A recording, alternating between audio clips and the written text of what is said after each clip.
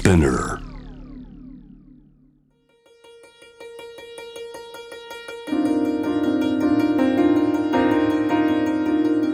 Welcome to Notebook, your guide to art, culture and tourism here in Tokyo and throughout Japan.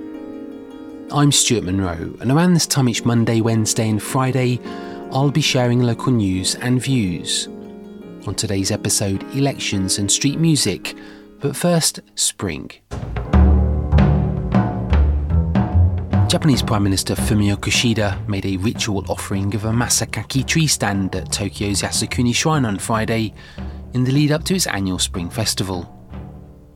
The shrine honours the war dead and is regarded by both China and South Korea as a symbol of Japan's militaristic past. Since taking office as Prime Minister in October 2021, Kishida's made masakaki offerings for both spring and autumn festivals at the shrine, and last year offered the ritual Tamaguchi on August the 15th to mark the anniversary of Japan's wartime surrender. As reported last week, the port city of Yokosuka plans trialling the use of the AI chatbot ChatGPT throughout all of its governmental offices. Yet in West Japan, the Tottori prefectural government is planning to prohibit the software when it comes to decision-making, compiling budgets, forming policy and preparing communications. ChatGPT is promoted to offer natural human-like responses when questions are posed in writing. Yet some within government claim that decisions simply require people to meet face-to-face and think for themselves. According to Tottori government, approximately 5,500 computers used for official duties, including those used by the police and education board, have already been set up to be incompatible with the software. Russian authorities have effectively banned an organisation of former residents of the disputed northern territories just north of Hokkaido, campaigning for Japanese sovereignty, further complicating efforts to improve bilateral relations. Just last Friday, the Russian Prosecutor General announced that it had designated the residential group of Chishima and Habamai Islands as an undesirable organisation. The move is seen as further retaliation for Japan siding with Western nations in imposing sanctions against Russia for its invasion of Ukraine. Last September, Moscow revoked a bilateral agreement on visa-free visits to the Northern Territories by former residents. And even if that measure is reinstated, members of the Residents' Association will likely no longer be allowed to visit the four islands that Soviet forces seized in the latter stages of World War II. Russian authorities said the group was sought to upend Russia's constitution and national security, adding the group was threatening to violate Russia's territorial integrity with its campaign to return sovereignty of the islands to Japan. And finally, the animated film The Last Slam Dunk has picked up $13.8 million at box offices in mainland China on its opening day last week. The toy animation film is directed by Inoue Takehiko and is adapted from his manga cartoon series about high school, youth romance, delinquency and sports. The manga was first published between 1990 and 1996, sold some 170 million copies, and was also popular in China. An animated TV series and 4 feature films were also produced, and this new film adaptation proved a major hit in Japan, earning $98.7 million since last December, while in Hong Kong it pulled in $4.7 million and $35 million in South Korea. Chinese state media has been generous in its praise for the new film too, reporting on Japan's strength in animation production and the two countries' cultural affinity. That provides a strong boost for the film at a time when the same state media acknowledged that bilateral relations between both governments are severe to say the least.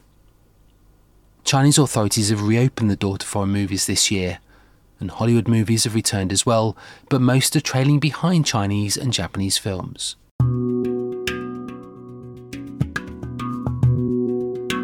With yesterday in Japan marked by nationwide local elections, we wander through parts of Tokyo and listen to the sound of campaigning politicians and street singers, both competing for attention within yards of each other.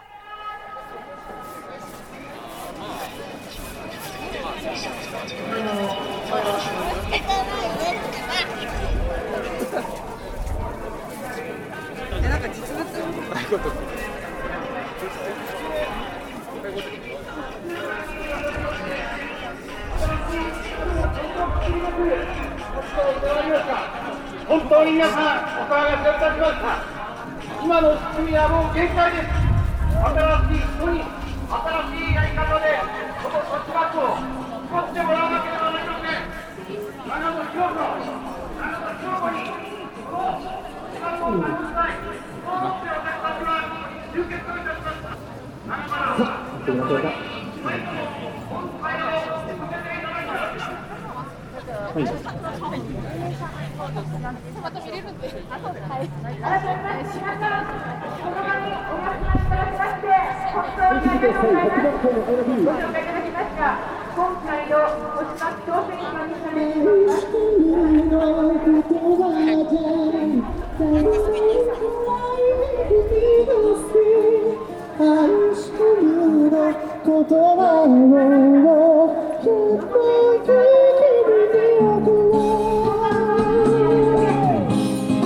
やり気味ボトルグループ、スナックそばプラス曲名を飛ばさず聴いてください。いよいよこれから勉強するという方、若くて新たな感覚でとても素晴らしい方かもしれない。でも私たちの親の世代、医療や介護、新しいいろんな問題を抱えています。このことを全てやらなくてはならない。私は子供を育てているので、子供たちの将来のことをいろいろ考えるとき、子供のことを持つことが結果的に時間がかかりますが、宗教的にいろんなことを考えて作りやらなきゃならないことを待ってます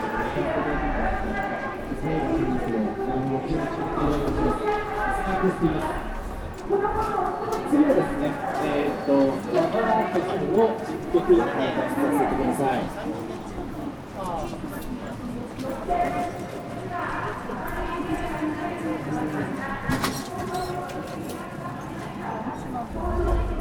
10月の23日に1年半ぶりのアルバムリリースチャンスということがしています。ぜひぜひ5月23日曲いいなと思ったら遊びに来てください。これ聞いてくるんですが、次はタバソンを聴いてください。各国連鎖で元気お口を回るちこの手のひらの中にはこの手のひらの中には何もないけどありがたいに